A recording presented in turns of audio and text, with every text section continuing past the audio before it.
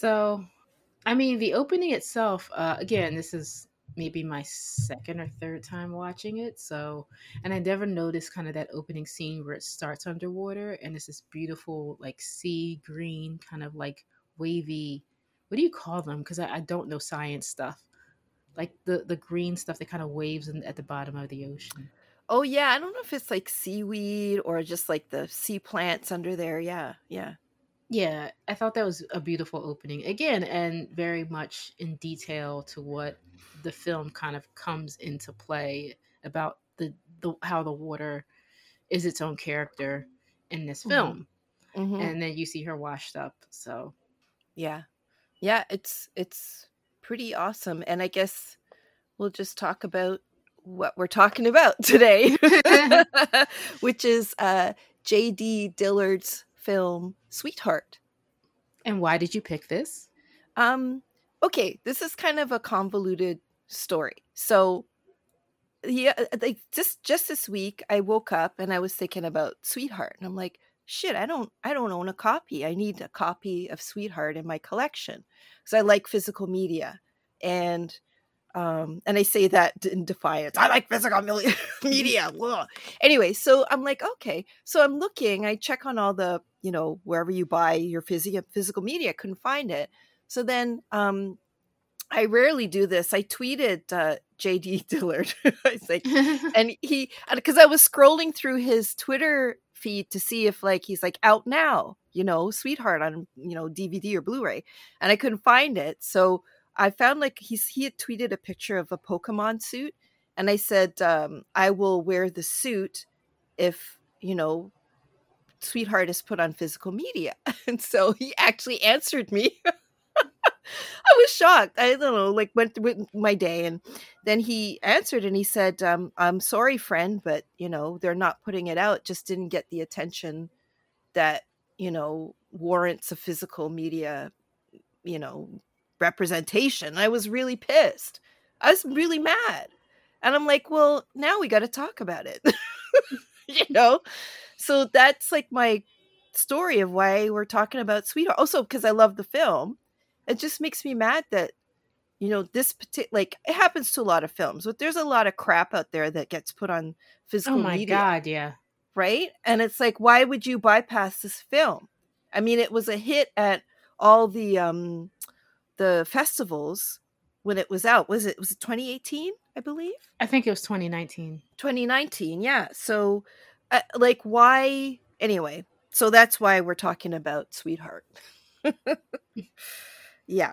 So I'm going to give a little synopsis of Sweetheart. I'm just going to read the IMDb synopsis. So it says Jen has washed ashore a small tropical island, and it doesn't take her long to realize she's not completely alone.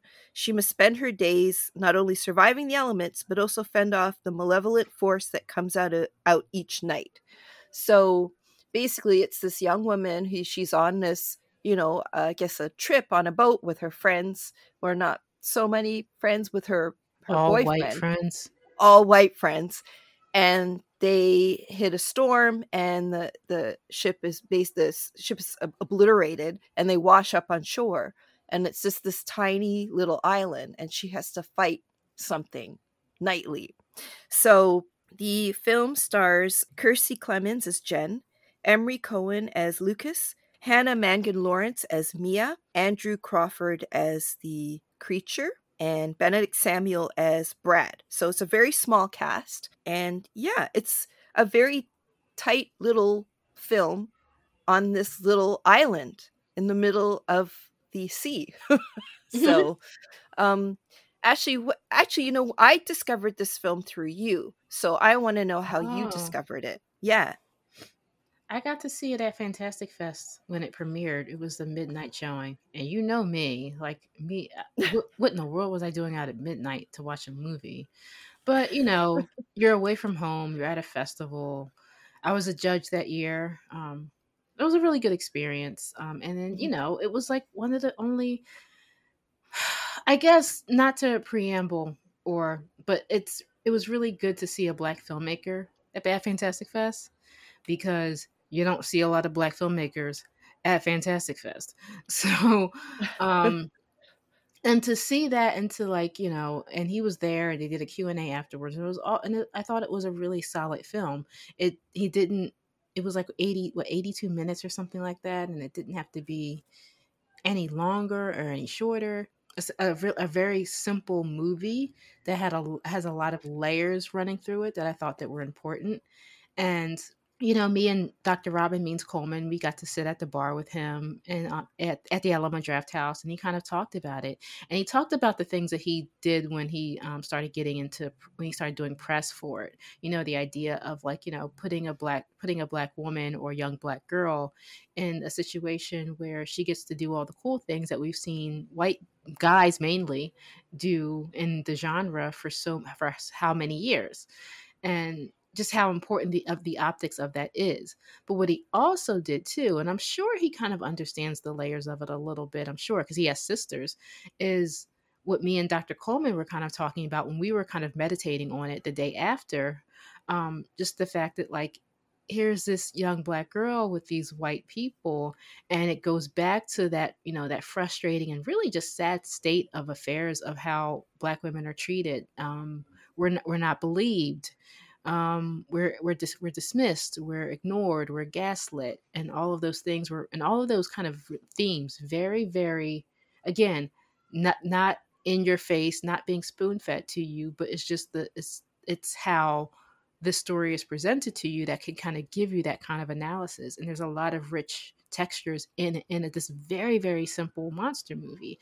And then when we had to like judge, the white guys were there, and they were just like, oh, they clearly did not see what we saw in the movie, and had this dismissive attitude about the film in general, and thought that like J.D. Dillard is coming from some privileged space because Blumhouse picked up his film, which was just the most arrogant and enraging thing in the world, because I'm like, you don't know shit about J.D. Dillard's career as a black man in Hollywood. You have no idea what came from Slight to Sweetheart. You have no idea what even came before Slight. I could tell by the way you're speaking about this. And you're also not understanding the deeper contours that he's bringing with this film, with this particular character, and how she's interacting with other people. How she, is in this harrowing situation and has even proven to herself that she could be self-sufficient. Like, we'll get into like, her boyfriend talking about, oh, I bankroll your life, how are you going to survive without me? That kind of abusive bullshit, right? Mhm. you know Mhm. and just not seeing that, or not taking the thoughtful time to think that that's worthy of attention because it's with Blumhouse. It very much mirrored this article that came out, I believe it was with the New York Times around that time, talking about black filmmakers in the 90s. Yeah, they Mhm. were hot. Yeah, they were getting all these opportunities, but their career wasn't allowed to expand past the decade the way in which that they had envisioned, or the way that they were even maybe promised, or how it looked promising. Mhm. And I just think, and just to hear somebody say that, and then to have history show and prove that that's not always the case for black filmmakers. I, Sometimes I can't find the words when I'm in these situations sometimes, because my first thought is, I want to cuss this motherfucker out West Philly style, right? Because and I know that's not the Yes. right No, approach. but listen, carry on. Yeah, yeah, That's yeah.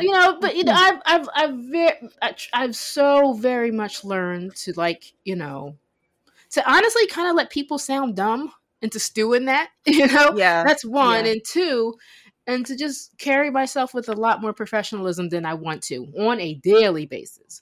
So, and that's kind of how that was my first experience with Sweetheart. It was a really great one. It was a very informative one because I actually got to talk to the director. He's a really sweet guy. Cute too.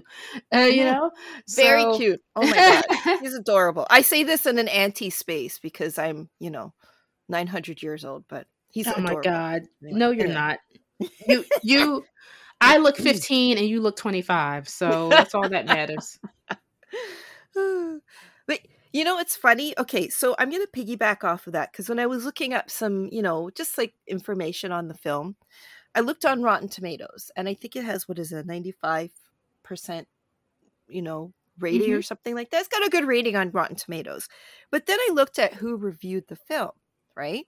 And out of the 39 on Rotten Tomatoes, there were 9 women who reviewed the film. And out of the 9 women, there were 2 Black women who wrote about the film. And you want to know who those 2 Black women were? Me and you, I Ashley. cannot no. Yeah. I don't know if anybody identifies as, I was looking at the little pictures, the little thumbnail pictures of the reviewers, and I pretty sure, I think there's like some Latinx women that reviewed, but out of you and I were the visibly Black women that reviewed the film. And that really, again, pissed me off because this is a film that I don't think was really promoted that well Mhm. to get out there to the Black women reviewers, Black women critics and their eyeballs so that they could see this and connect with the film. So that also bothered me a lot. So I just wanted to bring that up as you were talking about. And I just, reading some of I'm like, I don't care what a white man has to say about this film. Like, Yeah. I'm just going to be blunt because they don't see the nuances, as you were saying, the layers and the themes of this film, because I actually, you had tweeted about it and you talked about it when it came out, and I guess when you saw it. So when I actually had a chance when it was streaming, I'd had a really bad day at work, really Mhm. bad day. This is when I was working in that really toxic office, and I think I had I don't know, microaggression after microaggression, and I think my manager didn't take my word for something, and then I think some shit hit the fan because she didn't listen to me. And this movie was really cathartic for me when I came home, and I'm like, you know what? I'm just going to watch something. I need to see I love creature features. So I'm like, I'm going to watch Sweetheart. And it was so cathartic for me because I'm like, yes, this is how I live my daily life at an office. Let me just say that a lot of offices are very toxic for people of color. Hmm. I'm just going to say that right now. Yeah. And even though this is a monster movie and a film on a tropical island, and it really captures that isolation that you feel when you're in an environment that is hostile, you know? Yes. So, yeah.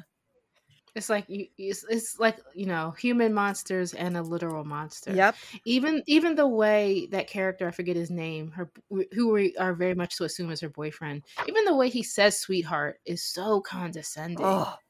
And again, I think it's very intentional that he says it so loaded. Mm-hmm. Yeah, absolutely. Yeah, when he says that, he's like, sweetheart. Though it's so heavy. It's just such a heavy word. And I think it's a brilliant title for this film because you don't know going in, unless you've read about it, you don't know what's happening. You're like, oh, is this like Castaway, or is she stranded? Is she gonna meet somebody on the island?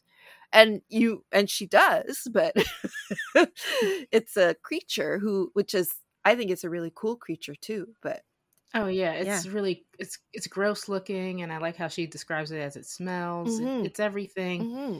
It's everything you fear. Like, I think his one brief kind of inspiration that he mentioned about this film's JD Dillard's living it up. He's partying on an island with some people and folks, and then he spent a moment by himself kind of looking out at the sea and thought to himself, what if I just right now just saw some kind of otherworldly figure just kind of staring back at me. And I love how sometimes those kind of those basic quote unquote irrational fears that we have can kind of prompt so much more.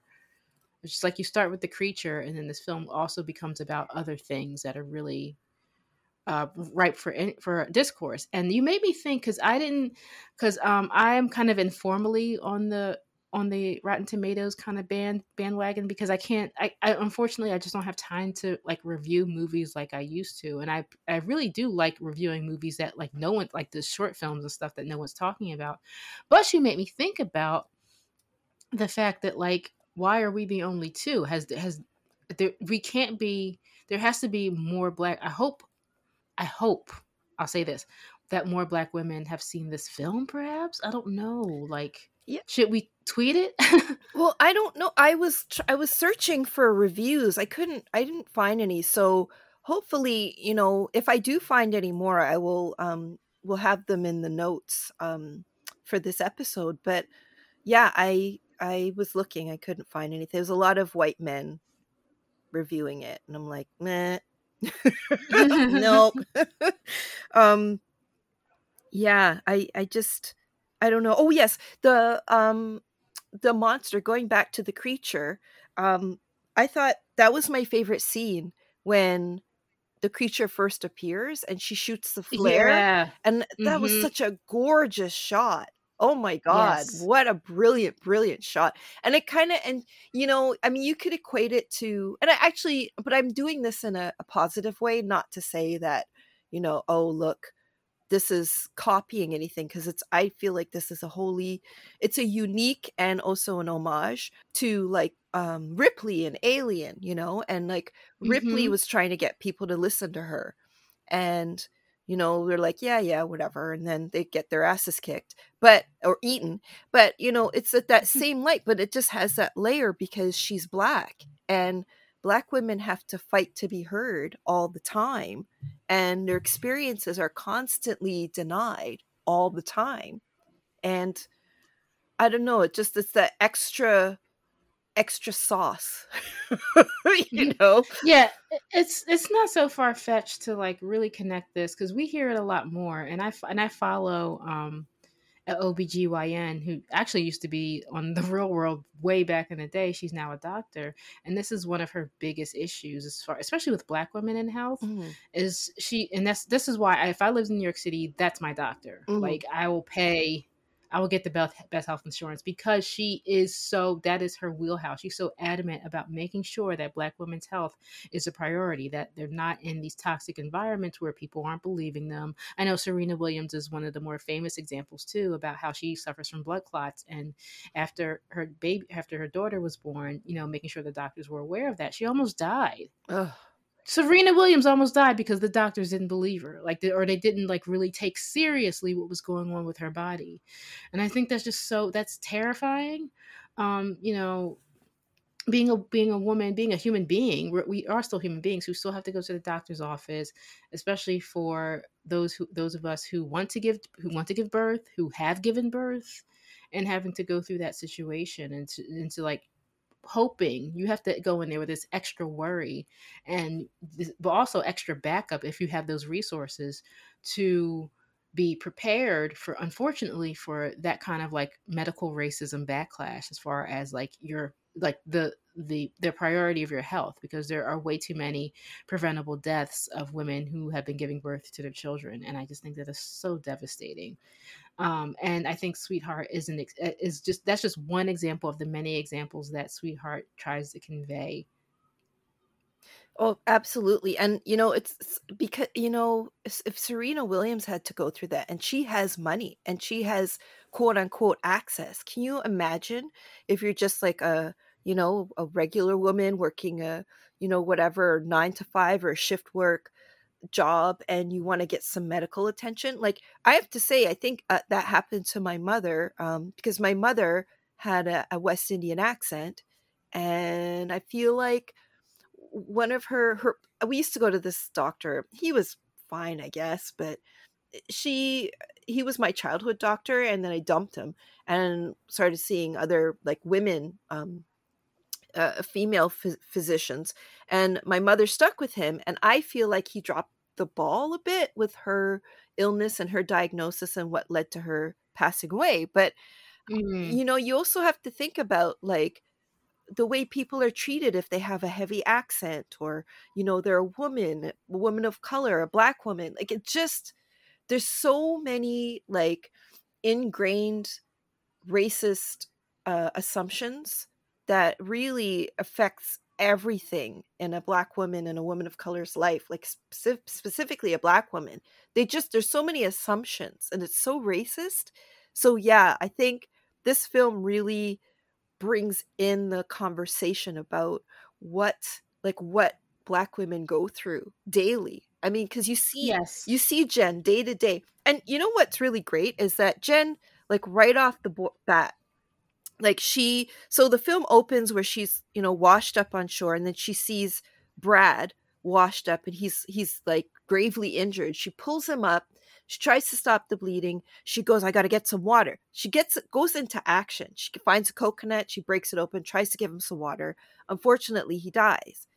But she goes into action. She starts exploring the island, see what she can find, because she's figuring, well, I've got to figure out how to survive until I can get off of this island.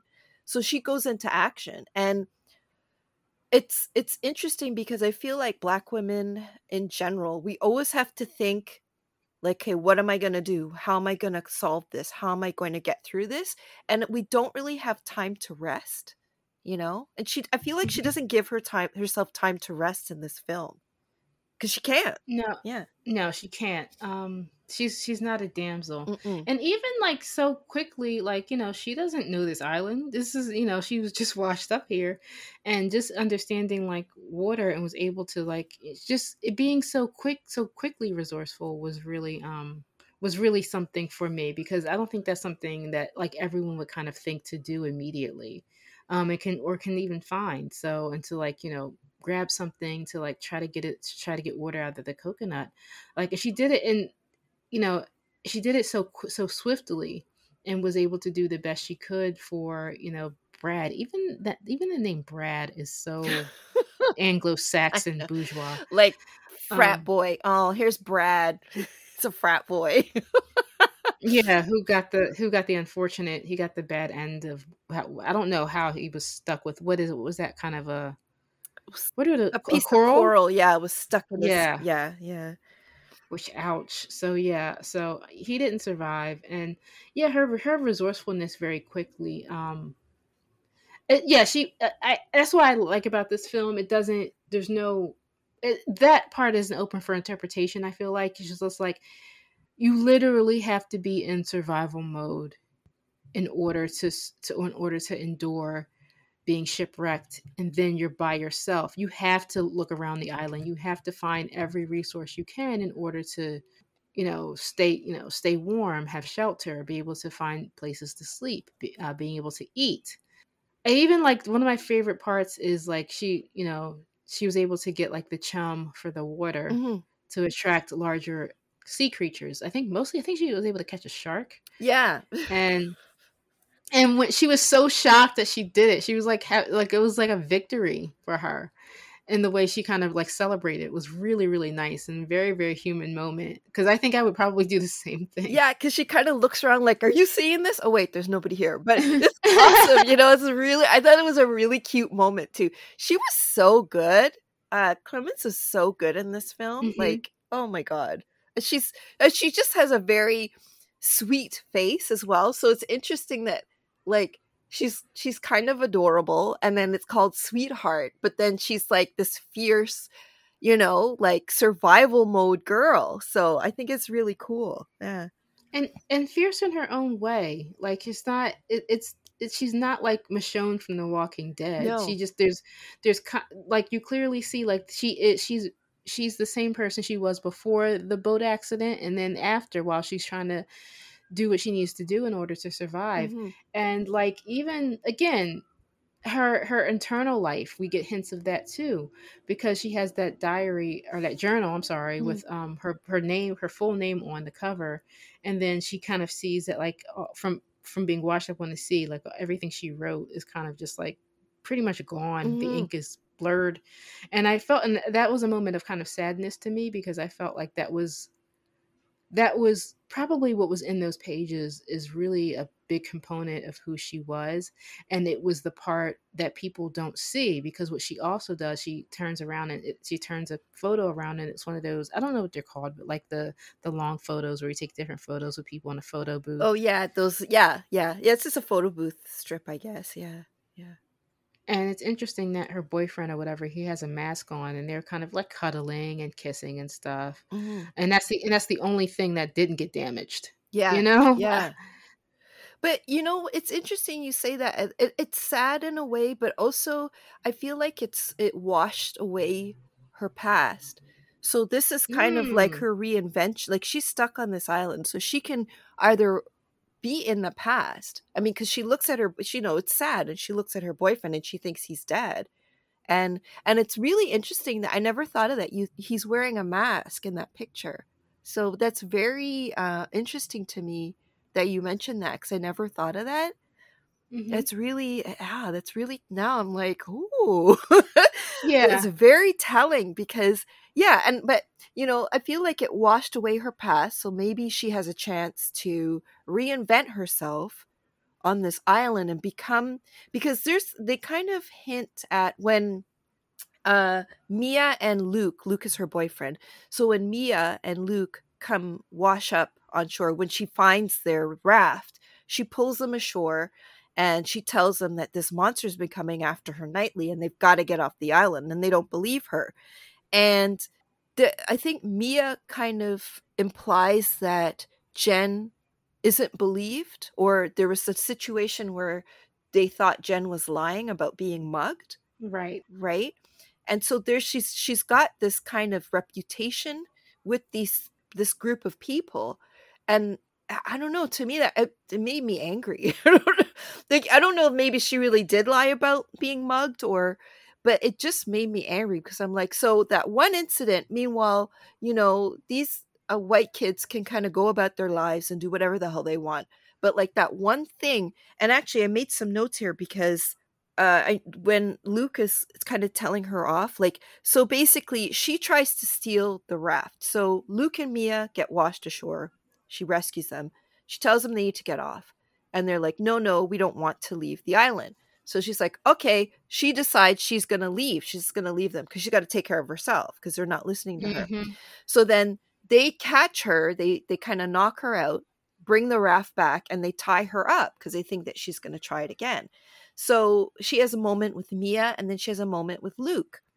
And Luke basically starts blaming her for the accident because he said that she came on that cruise with a dark cloud, and then all of a sudden the storm Oh comes. my You God. remember that? I'm like, excuse me? I I do, but Yeah. I didn't think he was implying that she was the reason that there was an But accident. like it just this weird, like he's like, well, there's a dark cloud that kind of so your bad mojo. Maybe he thought it was like her bad mojo, and then he thinks that she owes him, as you mentioned before, right? And then Hmm. he also blames her kind of for the creature's attack because as he's kind of talking shit to her, Mia gets attacked by the creature, and so anyway, he just made me angry, and they kind of blame everything on her and make her the villain. Meanwhile, she's trying to tell them, yo, there's this creature that's going to try and eat us. We need to get off this island. So it just on a larger scale, I feel like black women are vilified. I mean, I just did my presentation talking about that, like black women are treated as the villain when we're trying to tell the truth, but when somebody else says it, they'll take the other person's account other than ours, I don't know. Yeah, or in this case, he actually got to see Mhm. and there was obviously no love lost with her, kind of like biting the bullet because she didn't believe Jen in the first place, Mhm. and for some reason, the way she looked at Jen from the beginning and all that, she seemed to have some lingering negative feelings towards her in general anyway, Mhm. for reasons we just don't know. Again, I like this film because it doesn't tell you everything. Mhm. We're just filling in the gaps because that's much more fun to do Mhm. with a particular film like this. But yeah, I mean, even that even Luke was talking to Jen about, being on the boat and stuff.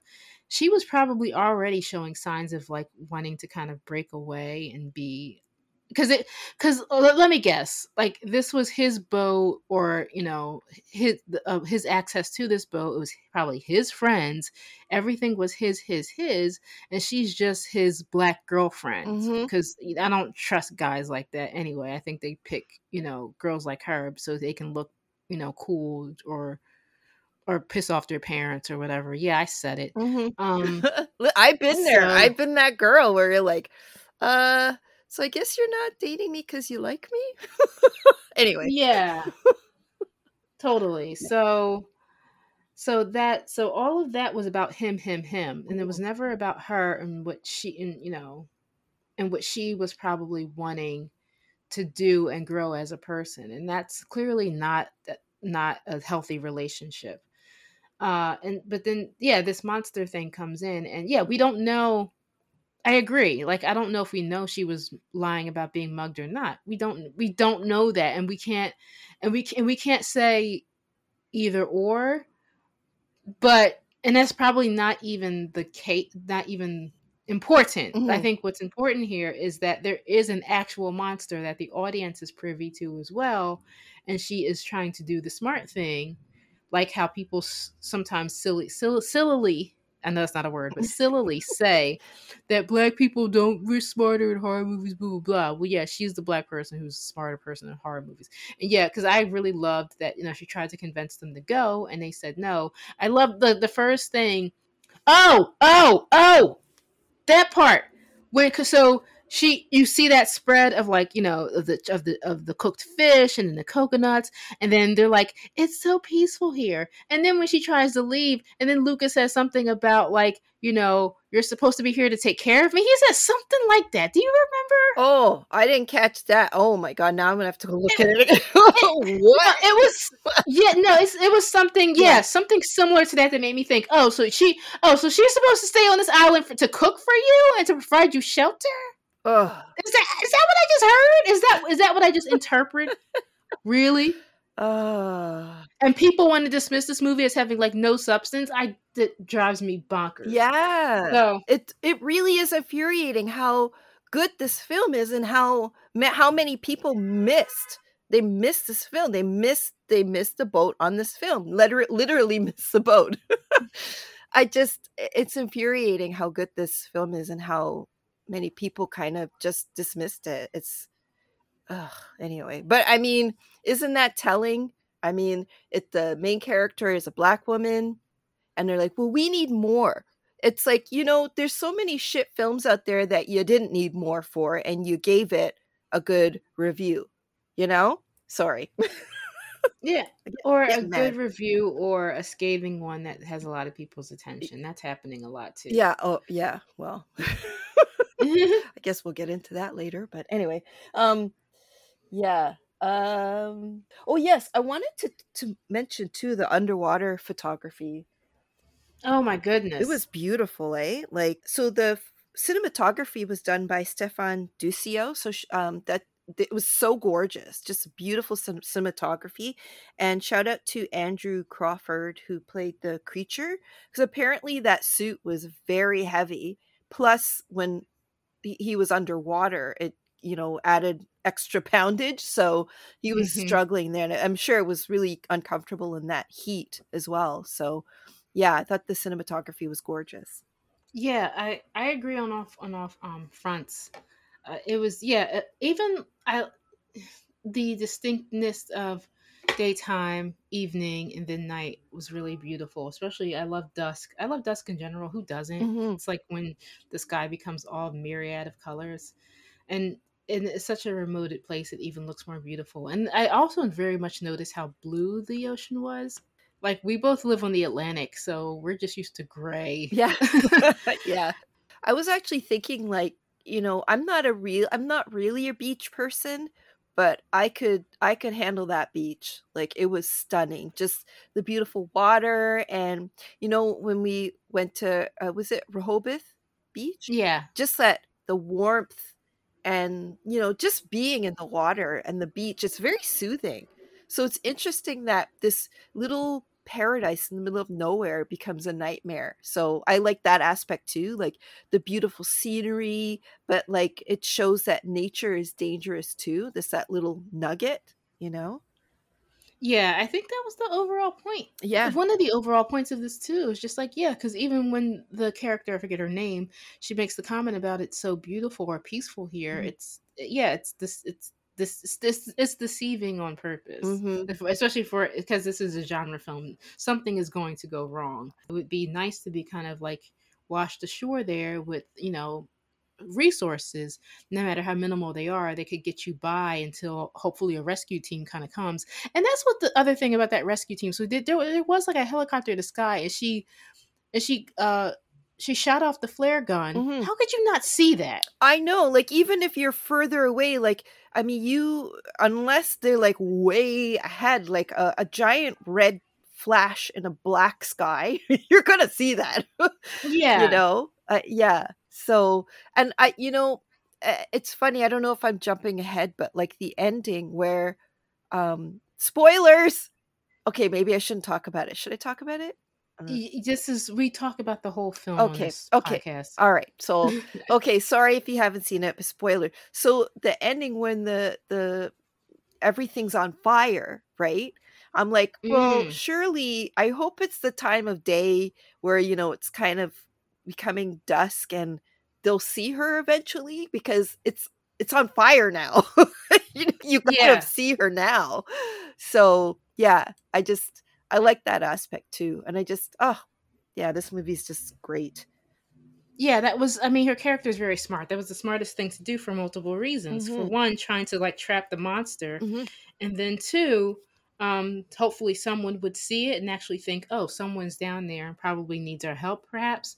But yeah, also, yeah, I mean, even the battle between the monsters, she takes some blows, but like interestingly enough, is able to kind of like get up and keep moving. Mhm. I found that intriguing about her, and also just the whole like hand to hand combat. Like she fashioned weapons and made sure she got it in good enough, and even like watching it for like the couple of times I'd seen it, even watching it, this morning to prepare, like even like he goes after her and then he kind of falls. So he's kind of like, she really gave him a run for his money or its money. And then Mhm. she goes up to him and I'm just like, she just jams it in, like just for one last making sure that this thing isn't even breathing. And I'm like, that's right, girl. I said Yeah. something like that, but I said it out loud because I was just like, that is the smartest thing to do in a situation. Like if you're able to combat a monster and get him down, you got to make sure that nigga can't breathe anymore. Like I would get it in the eyes. I'd make sure he's decapitated. Something. Yeah. I always okay, so whenever, you're watching a monster movie and like the person's killing the monster and they do like the one jab and they're like, he's dead. No, he's No, not. never. You gotta go in.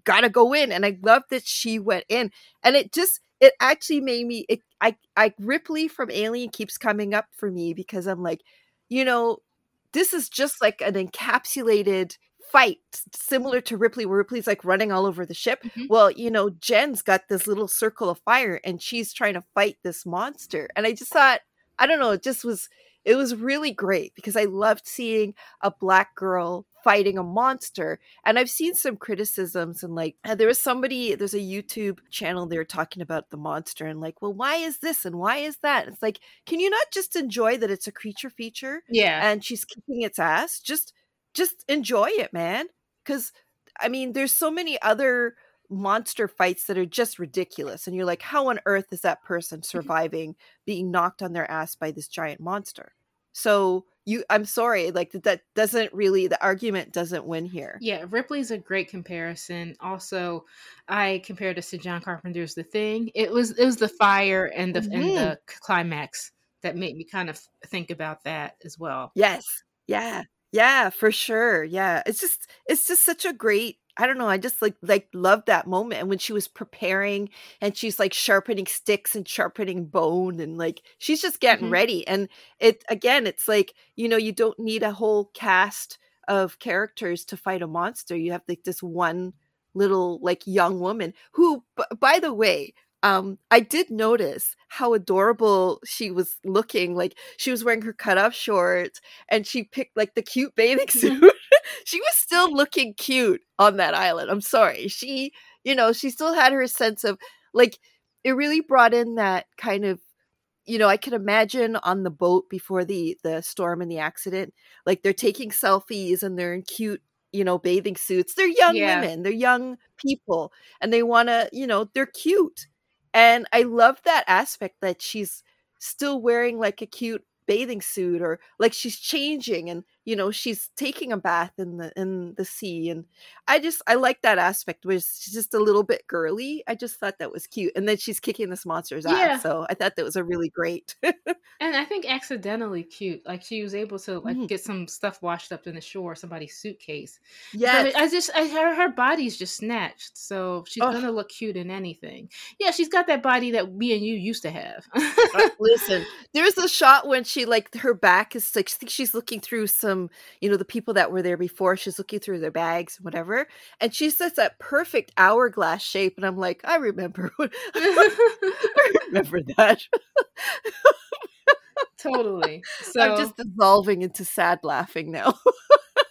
yeah, But she anyway, yeah, no, yeah, her cute clothes were just like courtesy of someone else. And then it was yeah, kind of just like I don't know if those were her clothes or not. It didn't seem like it. Because of the nature of the film, it seems like she had to emote more or less with dialogue and more with her hmm face and her gestures. So hmm when that suitcase washed ashore, it seemed, or no, it didn't wash ashore. She went out, she swam out to go get it. That's the other thing too. You got to be a strong swimmer yes, to swim out that far and then come back. So she swam out to get it, and everything seemed to fit fine, which is like that's a luck of the draw. It seems.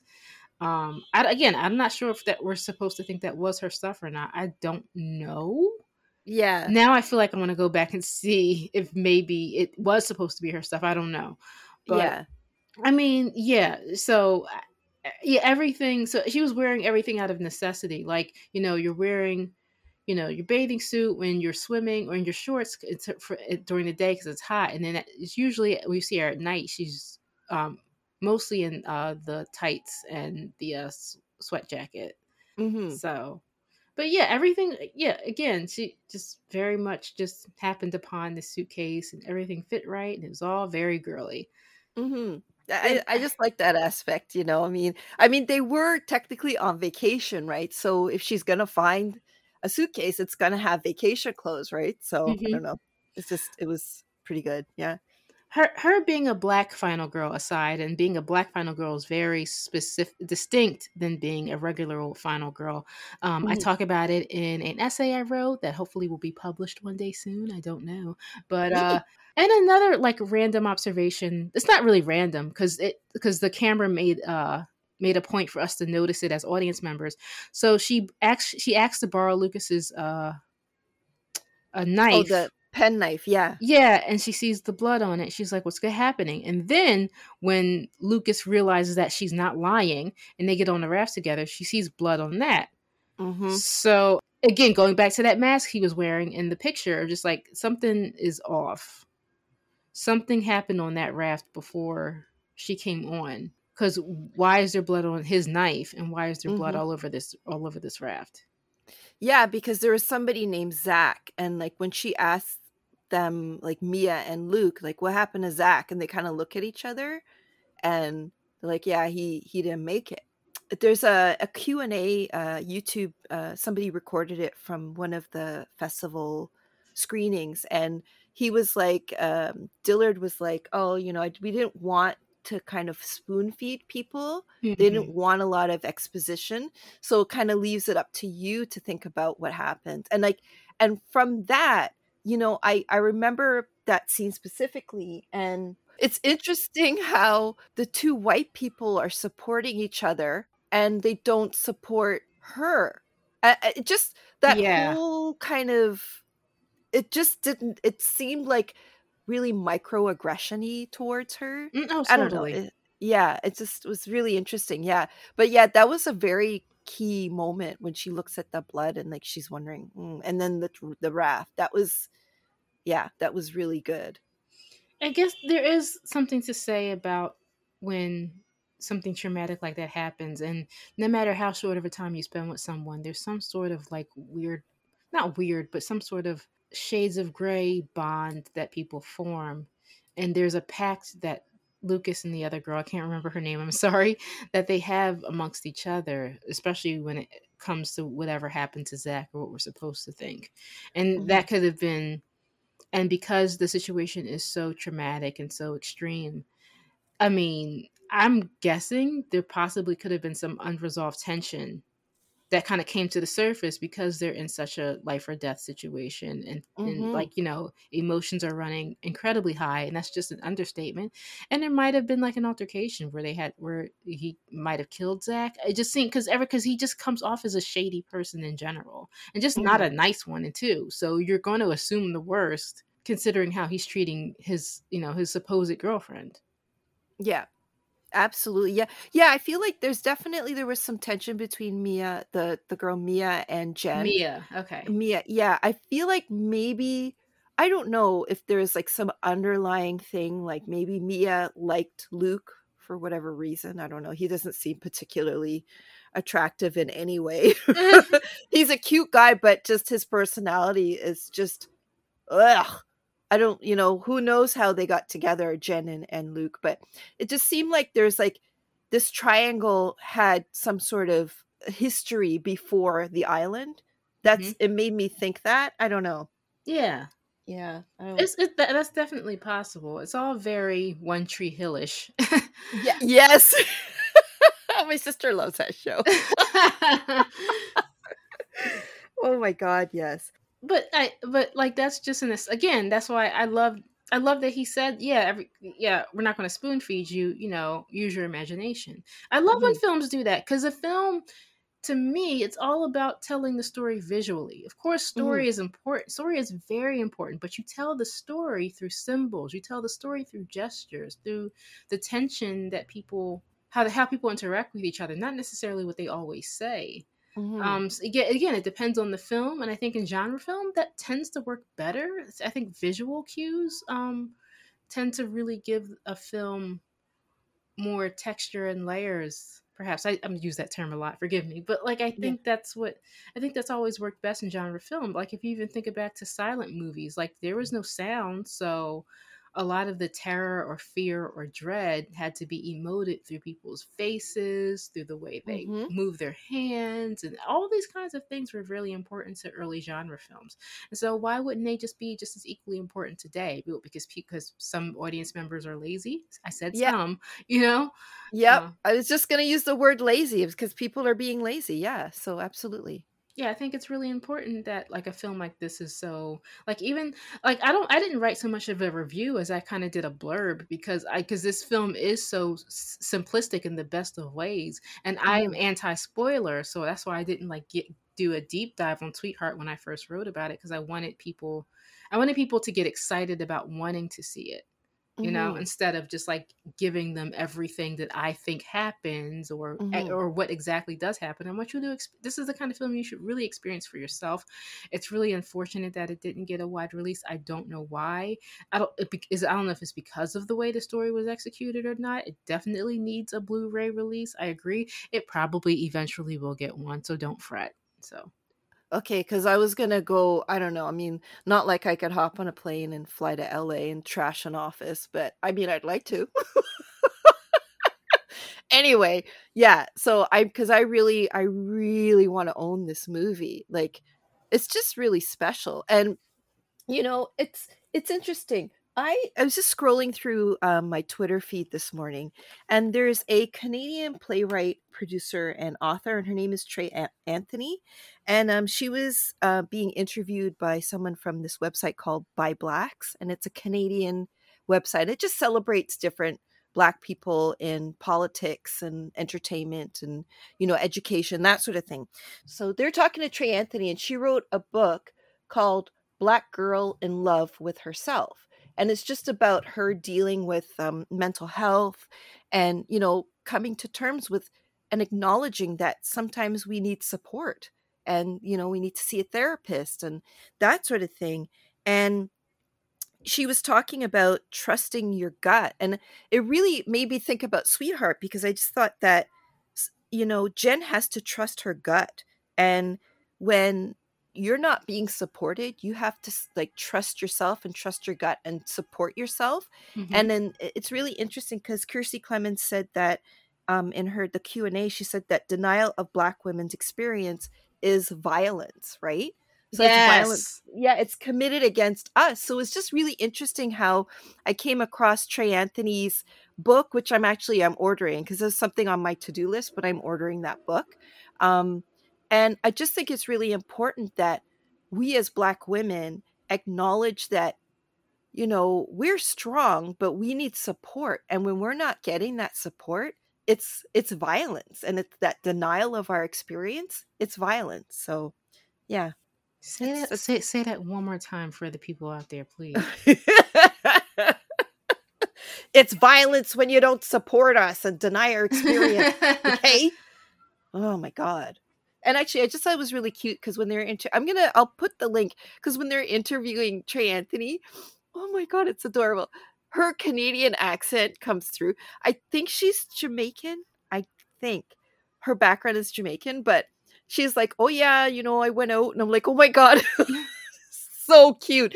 It's like such a Black Canadian thing to have like a slight West Indian, slight American, and slight Canadian accent. It's like this mishmash of accents, and I love it. Sorry, that's all I'm going to say. Yeah, it's very odd to us. It was Yeah, very I'm odd to sure. people in my region.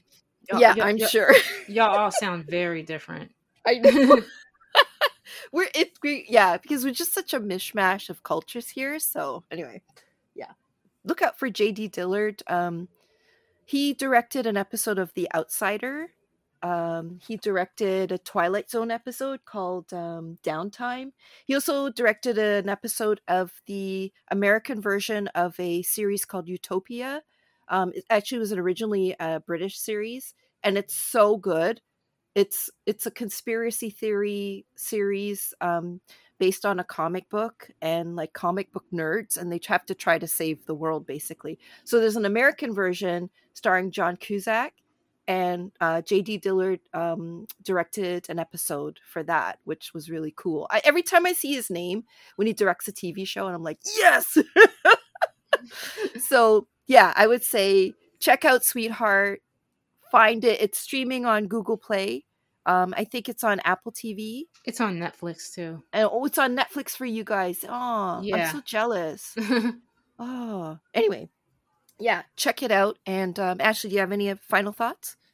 No, I think you put the final period on it with that All last right. sentiment. I know that's kind of been a running theme, but also it was a perfect way to kind of understand it. Like I will never forget hearing a similar term. How I was watching a documentary about the Weather Underground, and they were this white radical group who bombed a couple of buildings, in order to kind of incite like real societal justice and racial justice. And the one woman was kind of talking about how, I'm living this white bourgeois existence, but I'm ignoring everything that's going on in the world. And to me, that's violence. And that's why she Mm-hmm. totally rejected it. And again, I like that idea and concept because I do feel it's really tangible, and I think it's jarring, and I think it's sobering if you really take it into consideration that sometimes our privileged existence is violence for someone else. And that Mm-hmm. goes very much into what we talked about with Sweetheart. So, yeah, for everyone who hasn't seen it, I'm going to encourage and hope Black women talk about this more and write about it because I think it's definitely worthy of more attention from Black female spectators. Mm-hmm. Absolutely. All right. So, this is a little extra, little something, something bonus. We're going to be getting very briefly into the 2021 version of Candyman. Yep. Oh my God. So, Yeah, I man. I think what prompted this discussion is some of the critic reviews that we've read and some other just essays and stuff like that. Unfortunately, I haven't had time to get through everyone's stuff, but like, I think I remember you, Carolyn, you were just like, I liked the movie. I don't I think some critics are just being too harsh, and Mhm. I don't agree with everything that they're saying. And so that's kind of why we wanted to like have an addendum to this particular episode about the hoopla that Candyman is arousing. Mhm. Yeah, and it's weird. I think the very first one I read was a super negative review, just like slashing left and right. Like, just they did not like the film. And that totally fine. Like, that's great, because I think it created the storm of opinions that came up. But I just I don't know, because there's so much hype brought up around this film because we had to wait. And then, we want to see it in theaters and want to release it this and that. And then there's Jordan Peele, and then people weren't correctly um, crediting Nia DaCosta as being the director. And it was like a lot of turmoil and a lot of stuff going on with around this film. So, and I think a lot of people were really excited to see it. I know I was. Um, and just I don't know if it was just like the hype made people a bit disappointed with what they actually saw. I don't know, but I just thought, black film is not one type of thing. And some people are going to like it, which is great, like me. And I mean, it wasn't all perfect, but I liked it overall. And then some people aren't going to like it. And I don't know. I'm still kind of working out my thoughts with it, because I mean, Mhm. I worked with Mariam Bastani, who works at Rue Morgue, and there's a link up for just some other horror content creators talking about Candyman. They answer like about 5 questions about the new Candyman and their thoughts, because I feel like there was a lot of like quote unquote critics talking about the film, but then there are other horror creators too who have opinions, and I just feel like they got lost in all this turmoil. I don't know. I'm still working out my thoughts, but talk, Ashley, because No, I agree. Like after I saw it for the first time, I'm just like, okay, I liked what I saw, but also this is a film that needs to be watched multiple times.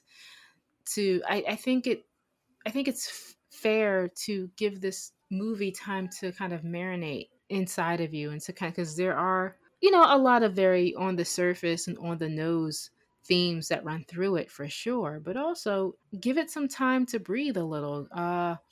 Were there missed opportunities to do certain things cinematically? Absolutely. Like even the example of like showing Chicago and making it feel like we're in Chicago. hmm I think that's because, especially for people who are from there. I've only visited a few times, so hmm I don't know the landscape intimately like people who are from that region. So I think that I agree, because if there was a movie shot and immersed in Philadelphia, I want to see Philadelphia. Like hmm Creed is probably one of the more recent examples of that, where oh yeah, they definitely shot here, and things seem odd because I'm like looking like where Michael B. Jordan's character is staying. I'm just like, dude, that's right on 52nd and Spruce, but then like it's weird because like that's not the neighbor. Like it was so weird. Like yeah, because you feel like I'm seeing Philadelphia in that film, and I hmm think with Candyman, I think some people are feeling like they're not seeing Chicago because what I guess for some people what made the original Candyman so special is because this feels like Chicago. hmm And so I know that's just like one issue that certain critics had with it, but then there's other stuff too about being disappointed about like are we tiptoeing and treading into this black trauma for white people's enjoyment kind of motif hmm again, and these are all fair assessments and discussions. Someone also recently kind of talked about, I won't mention no names, but like just wrote a really reasonable and diplomatic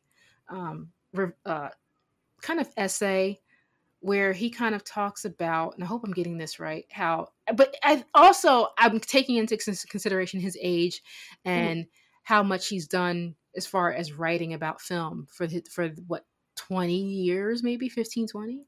And so Okay. he's just at his point in his life where he's more interested in like not reading about this sucks or this was hmm awesome, but more hmm like what does this film mean to you? Like hmm talk have a dialogue with it, talk with the film, and just getting like insight on people's personal experiences with a cinematic work more than writing a review, you Hmm. know?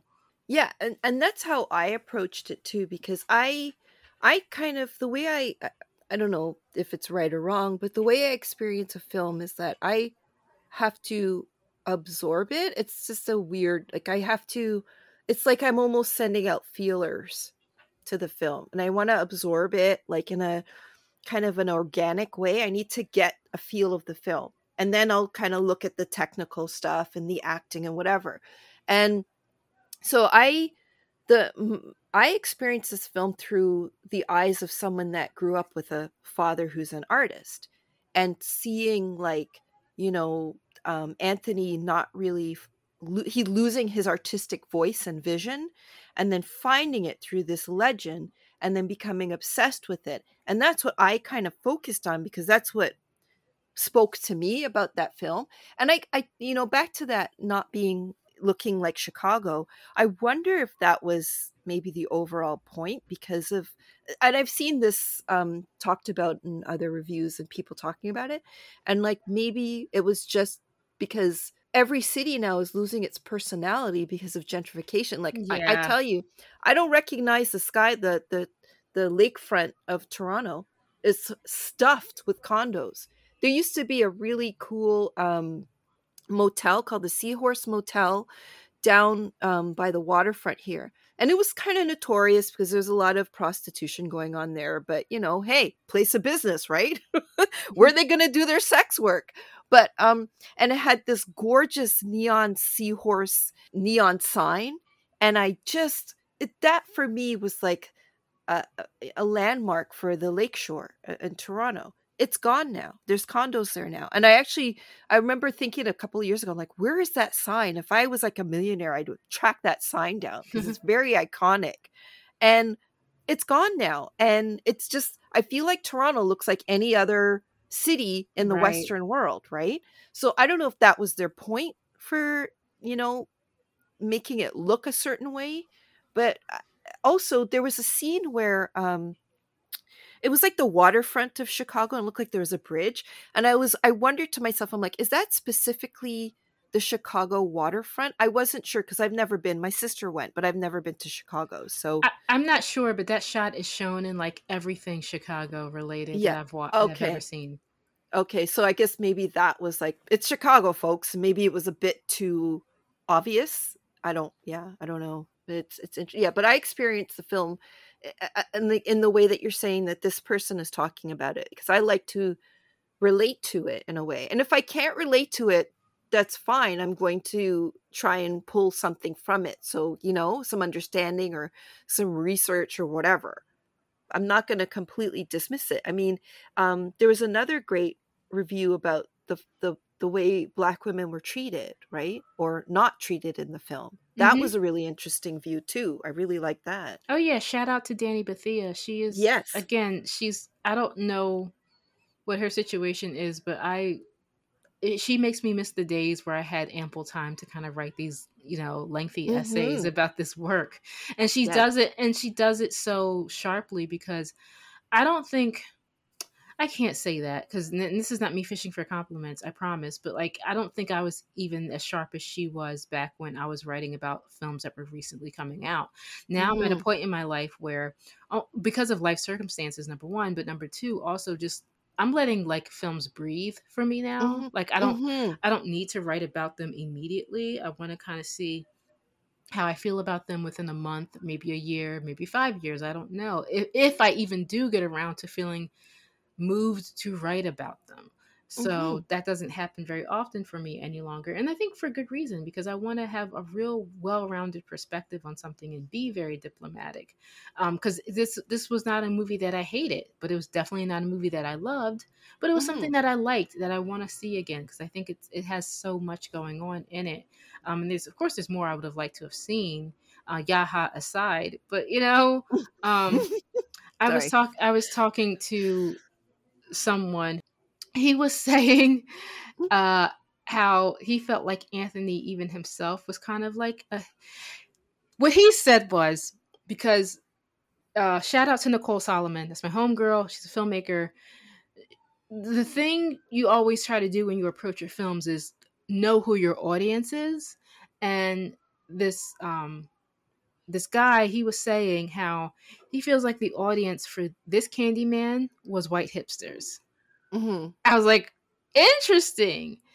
Because it does touch on the idea of gentrification, specifically with artists, because that is very true. I live in a neighborhood that has kind of the neighborhood I live in is interesting because it's always been one of the artist hubs in the neighborhood, and it's always been relatively affordable, relatively.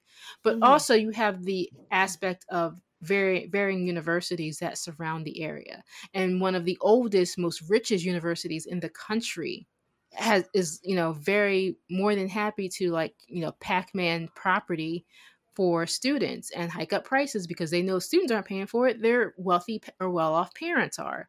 So there's always been this push and pull in certain neighborhoods, especially ones like mine that I live in, where it's definitely for the punks and the artists and the alternative people and the bohemian folks types, but there's also this corporate aspect of it and the business of, you know, university living and university just institutions. And it's always been this kind of like this mixing and melding of each. So it's just like maybe one block is more affordable than another one, et cetera, and so forth. And Mm-hmm. so Candyman plays with that too, but even with a more extreme, it's like those condos you were talking about in Toronto. It's Mm-hmm. like, you know, that's what's kind of happening to that Cabrini Green space, is that like, ooh, fancy condos that probably cost way more money than they actually should. Mm-hmm. And how Anthony and Brianna, is his girlfriend's name, right? Yeah, Brianna. Yeah.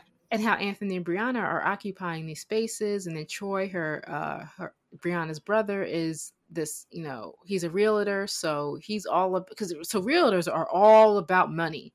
They want Mm-hmm. to, because they can make good and easy money fast if you're good at your job. That's good money. And so all of this stuff is about, you know, them being kind of the same people that, you know, who get criticized for gentrification. Mm-hmm. And, you know, the guy I was talking to was kind of talking about the way Anthony even dressed. He kind of looks like a hipster, like he kind of stereotypically, you know, he kind of even kind of comes off, he's like, not, he doesn't come off as a clown per se, but he does Mm-hmm. kind of have this gait about him, and the way he dresses seems very, I don't know, man. To me, I like guys who dress like that, and if they're black, even better. I don't know. Mm-hmm. Yeah, no, I agree. Like I think that his style is a reflection of his art in a way, but then yeah, I like his style. I think it's very artistic, but then I don't to me it didn't really seem, well, I guess yeah, hipsters are just a watered down beatnik from the 60s. So, you know, I mean, what are you going to do? Yeah, it's a lot to unpack because I saw a YouTube review and it says something like Candyman was made for bougie black people or something. Not it's, necessarily, no. it's not. It's not. I don't know. I mean, I guess that's clickbait, but yeah. I mean, what do you want? This is what my question is like.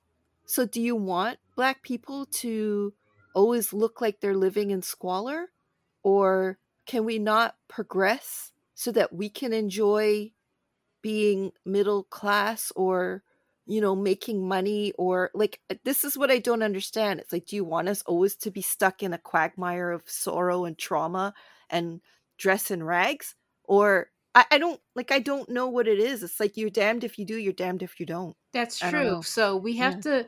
I don't know who's going to listen to this, and people can Yeah. agree or can agree or disagree. But we just pretty much, me and you together, we probably just have to kind of lay out that blueprint now, or that pact, Mm. or that kind of agreement that, especially in today's age where people are finally clamoring for like actual black creatives to produce work in the horror genre, we Mhm. have to kind of like resign ourselves to the fact that like nothing is perfect. There's not going to be everything that comes out that's going to please us. And we should just maybe give attention to the things that we like or that we love, or that, like, you know, we can have a real interesting discourse about, even if we don't like it, or even if we disagree. It's just, there's Mhm. nothing is ever going to please everyone. And Yeah. just put a period on it and move on. Yeah. Absolutely, because you know what? I just it sounds cliche, but sometimes I'm like, I'm just getting too old for this. Like a lot of the discourse was really interesting, and then a lot of people were like putting their dukes up, like taking their earrings off and getting the Vaseline. They're ready to go, and I'm like, it's a movie, people. Celebrate that it's a Black woman director directing horror. My only because I remember I messaged you and I said it feels a little Jordan Peele. I don't know, just kind of had his mark on it, and I can't pinpoint it. But that was maybe one of my first criticisms of it. But whatever. I mean, he co-wrote it, so what are you gonna do, right? And I don't feel that way at all. Right. So see, and we can talk about it, and we're not like duking it out. Yeah, no. So yeah, like I don't know. I don't know what it was about this particular film and this kind of dust up that really kind of got under my skin. I don't know. And I feel kind of protective of Nia DaCosta. I don't yeah, I have no, I have no dog in this fight. I don't really care, but I just feel somewhat protective of her and I want her to do more. And yeah, Oh, she's definitely going to do more, yeah. especially as the numbers are talking. Yeah, number one at the box office, which is alarming and great at the same time. It's because, people are actually going out despite the panini that's happening. They're going to see her film. So that says something, I don't know, man. Yeah, I did go. First time in the theater since Invisible Man back in like early 2020, Oh, and wow. I can understand why people aren't. That's why I'm surprised. I thought that they were going to let this be early access, and but you can watch it on like Amazon Prime for like $20. Because honestly, I didn't like that it's not particularly socially distant anymore, and that there are people Mm-hmm. like picking like theater seats that are way too close to me than I prefer. Mm-hmm. And then I got to deal with people talking in the movie. Like it's all the stuff I just did not miss. That's why Mm-hmm. I understand people's like love for like going to the movies. I certainly like going to the theater, but not when people are just rude and just disruptive and sitting too close to you. I don't know you. Why you sit Mm-hmm. so close to me? So having to deal with that was a little uncomfortable, but I am glad I Yeah. did see it again, and we got to talk. And now that we're talking about it again, I didn't. Yeah. This is just us kind of just shooting the shit on it, like not like Mm-hmm. going into too much detail because I think us. I'm saying it on air now to you, like maybe this is a movie that we will come back to in another few years and like have an in-depth conversation about it. I don't know because there Mm-hmm. is so much more to it, and there are so many great essays coming out now that I haven't been able to really fine tooth comb like I would like to, and kind of like bring out other people's perspectives and points too. It's what I Mm-hmm. did with when I before Candyman came out, when I kind of talked about my history with this movie and Mm-hmm. being unfair to it initially because of my experience because of my experience watching it as a kid and not Mm-hmm. kind of getting it but not really fully getting it. And then when again, reading makes you a better writer. So reading other people's work, I was just like, Mm-hmm. it made the light bulb go off as to like what makes how can I make Candyman truly make sense. And then when I was reading about other people, how talking about, oh, Helen is getting her comeuppance from being that dismissed, like very much like Sweetheart, being that dismissive white woman of Black people. Mm-hmm. And that to me was a good closure on the '92 version. It made because that's what made the most sense to me. But then with this new Candyman, again, on top of all of that, they give it this folklore oral tradition kind of feel to it, which I really love. I mean, of course, they touch on that on the original, but I love it here even more because of Coleman Domingo's character and how he talks about how Candyman is not just a person; it's a way to cope with Black American trauma specifically. Mm-hmm. Absolutely, yeah.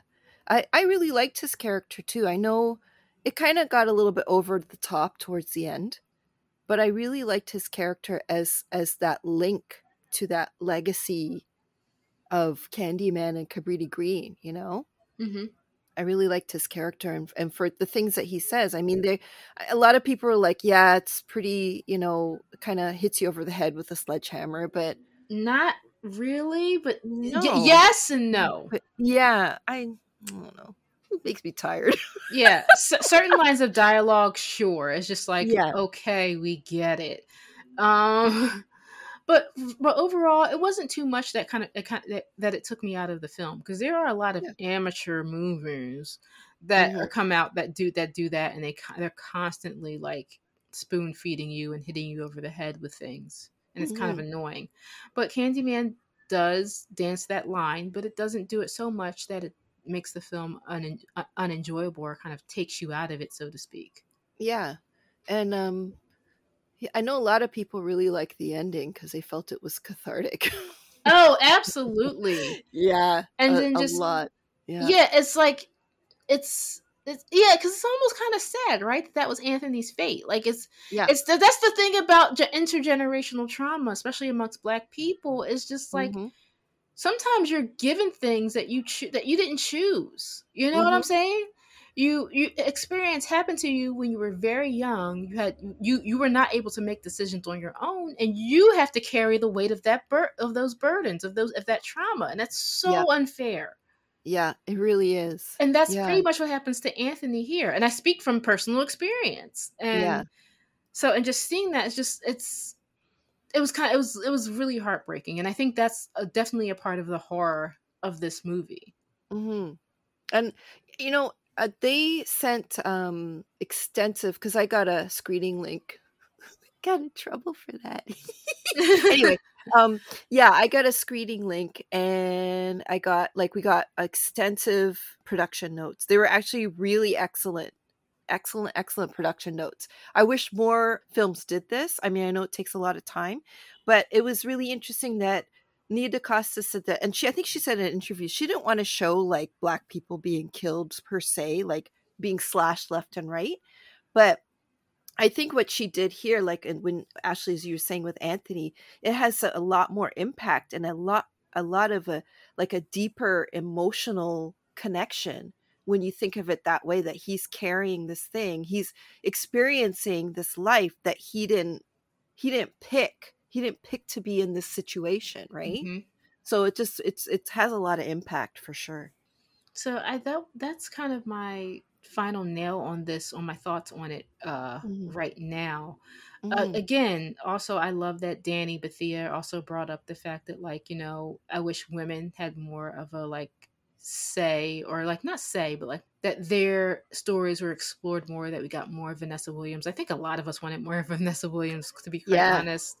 Hmm. And so I agree that's very important. Let's hope that we can see that director's cut. Yes. And like with Brianna too, with her father Exactly. and that, because that was really intriguing to me. And I really like the use of color in this film, and like the men and what they were wearing, those little pops of honey, like that mustardy Mm. honey yellow, Hmm. where Candyman was wearing it, Brianna's father, Anthony's hat. That kind of pulled that connection in too for me. I really like the use of color. Yeah, you gotta give, because Nia DaCosta is still very much I don't know how many like student films she has and things like that, but for all intents and purposes, she's a quote unquote new filmmaker, Hmm. and you have to let people, again, how we like the perfect example is Adam Marcus. He came out of film school, and they gave him Jason Goes to Hell, and by many accounts, he did an awful job. You know what I mean? So why can't we give someone who has shown she actually has talent Hmm. some more opportunities, even if you don't like what she did with the work, visually or narratively? I say it's more than fair to kind of like let her breathe as an artist, and to let her get the opportunities that she is getting. Hmm. So, And as a second film, not too bad, not too shabby. Okay, come on, it's a gorgeous film. So, ay, yeah. so Okay. yeah, that's it for us for now. That's all. I feel like is that kind of how you want to kind of end, kind of discussing Candyman? Is there anything else Yeah. burning at the moment that you might want to bring up? No, no, not at all. Yeah. Yeah. All right. Well, yeah, I think that was really cool. It was a great discussion. So, Ashley, where can people find you? At Ashley Takes Note on Twitter. And you can find me at VFD Pixie on the Twitters. All righty. Happy back to school time for people who are in school and stuff, and people who have to work at schools and stuff. And for people who don't, you are lucky as all get out. Yeah, happy back to school, I guess. Until next time. Peace. Bye.